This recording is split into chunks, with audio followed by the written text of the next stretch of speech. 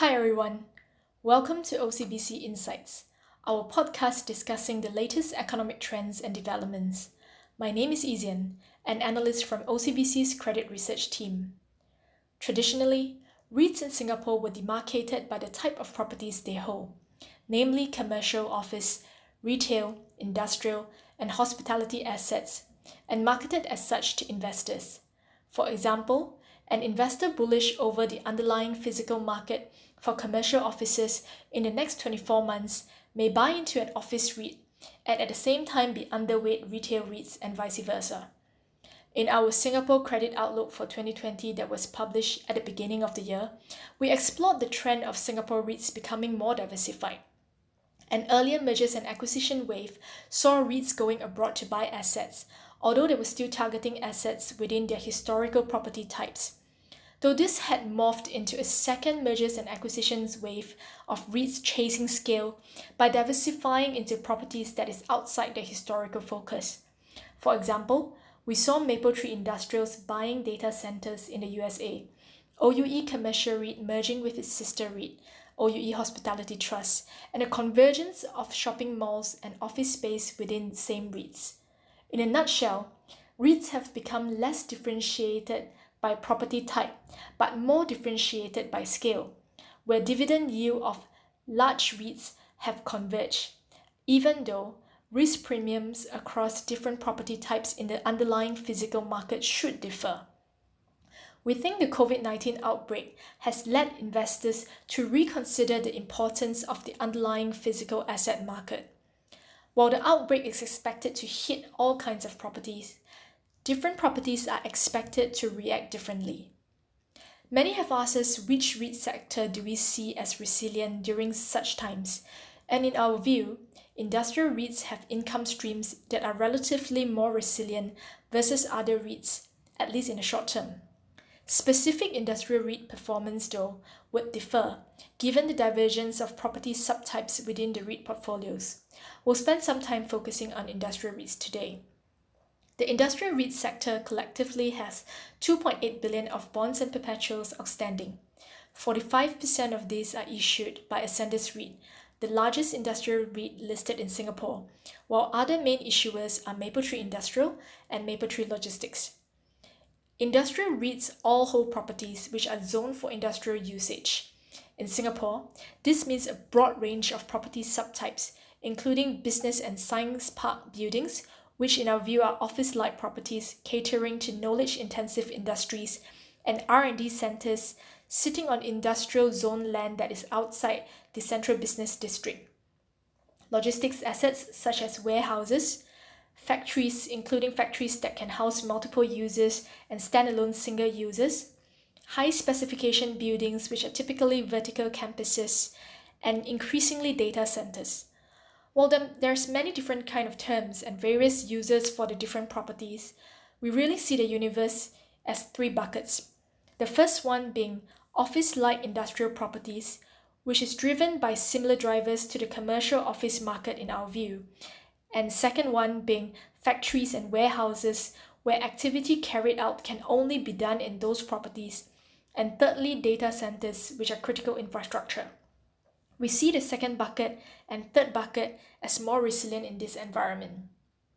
Unlike hospitality REITs which are in the eye of the storm, and retail REITs where many tenants were deemed as non-essential with a sharp decline in shopping mall footfalls, the negative impact to industrial property space would be from supply chain disruptions and second-order effects such as tenants facing decline in end consumer demand for their products and services.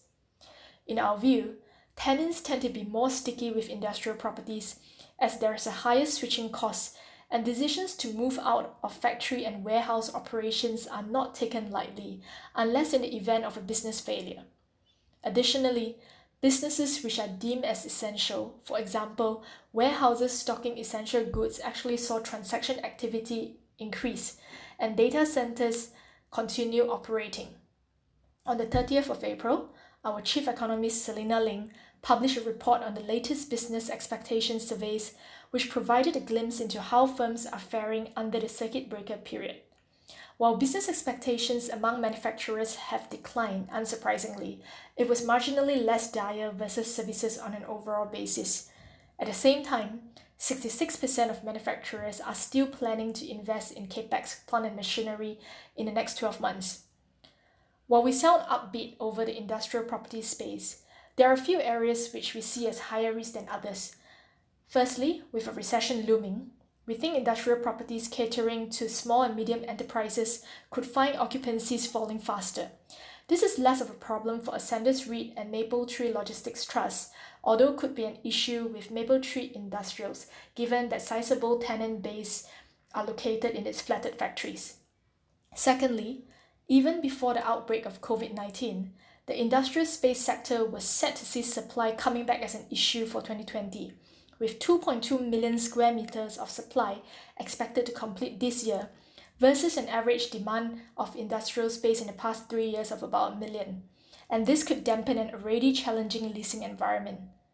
Over the longer term, structural changes may come to the office space and therefore business and science parks as well, in our view, as companies require less physical space for their knowledge-based workers who can really work from anywhere in today's, given the technology that is enabling this.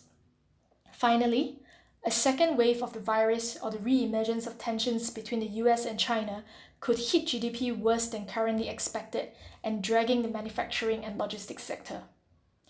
Weighing up the possible risks against our more upbeat outlook over industrial REITs relative to other REITs sector, we have largely kept the issuer profiles under our coverage for industrial REITs the same, and in fact upgraded the issuer profile of Mapletree Logistics Trust to Neutral 3 from Neutral 4 last Thursday. In our view, the REIT's counterparty credit risk to its single largest tenant CWT, a major Singapore-based third-party logistics company, has become more manageable. While Mapletree Logistics Trust's aggregate leverage is on the high side, we think this penalty will reduce over time as we expect other REITs to drift the aggregate leverage higher with the MAS recent change to the aggregate leverage cap, as covered by my colleague Ziqi in her podcast 2 weeks ago. We hope you found this podcast useful, and we will continue updating listeners with our views on topical issues concerning both markets and issuers under our coverage. Thank you.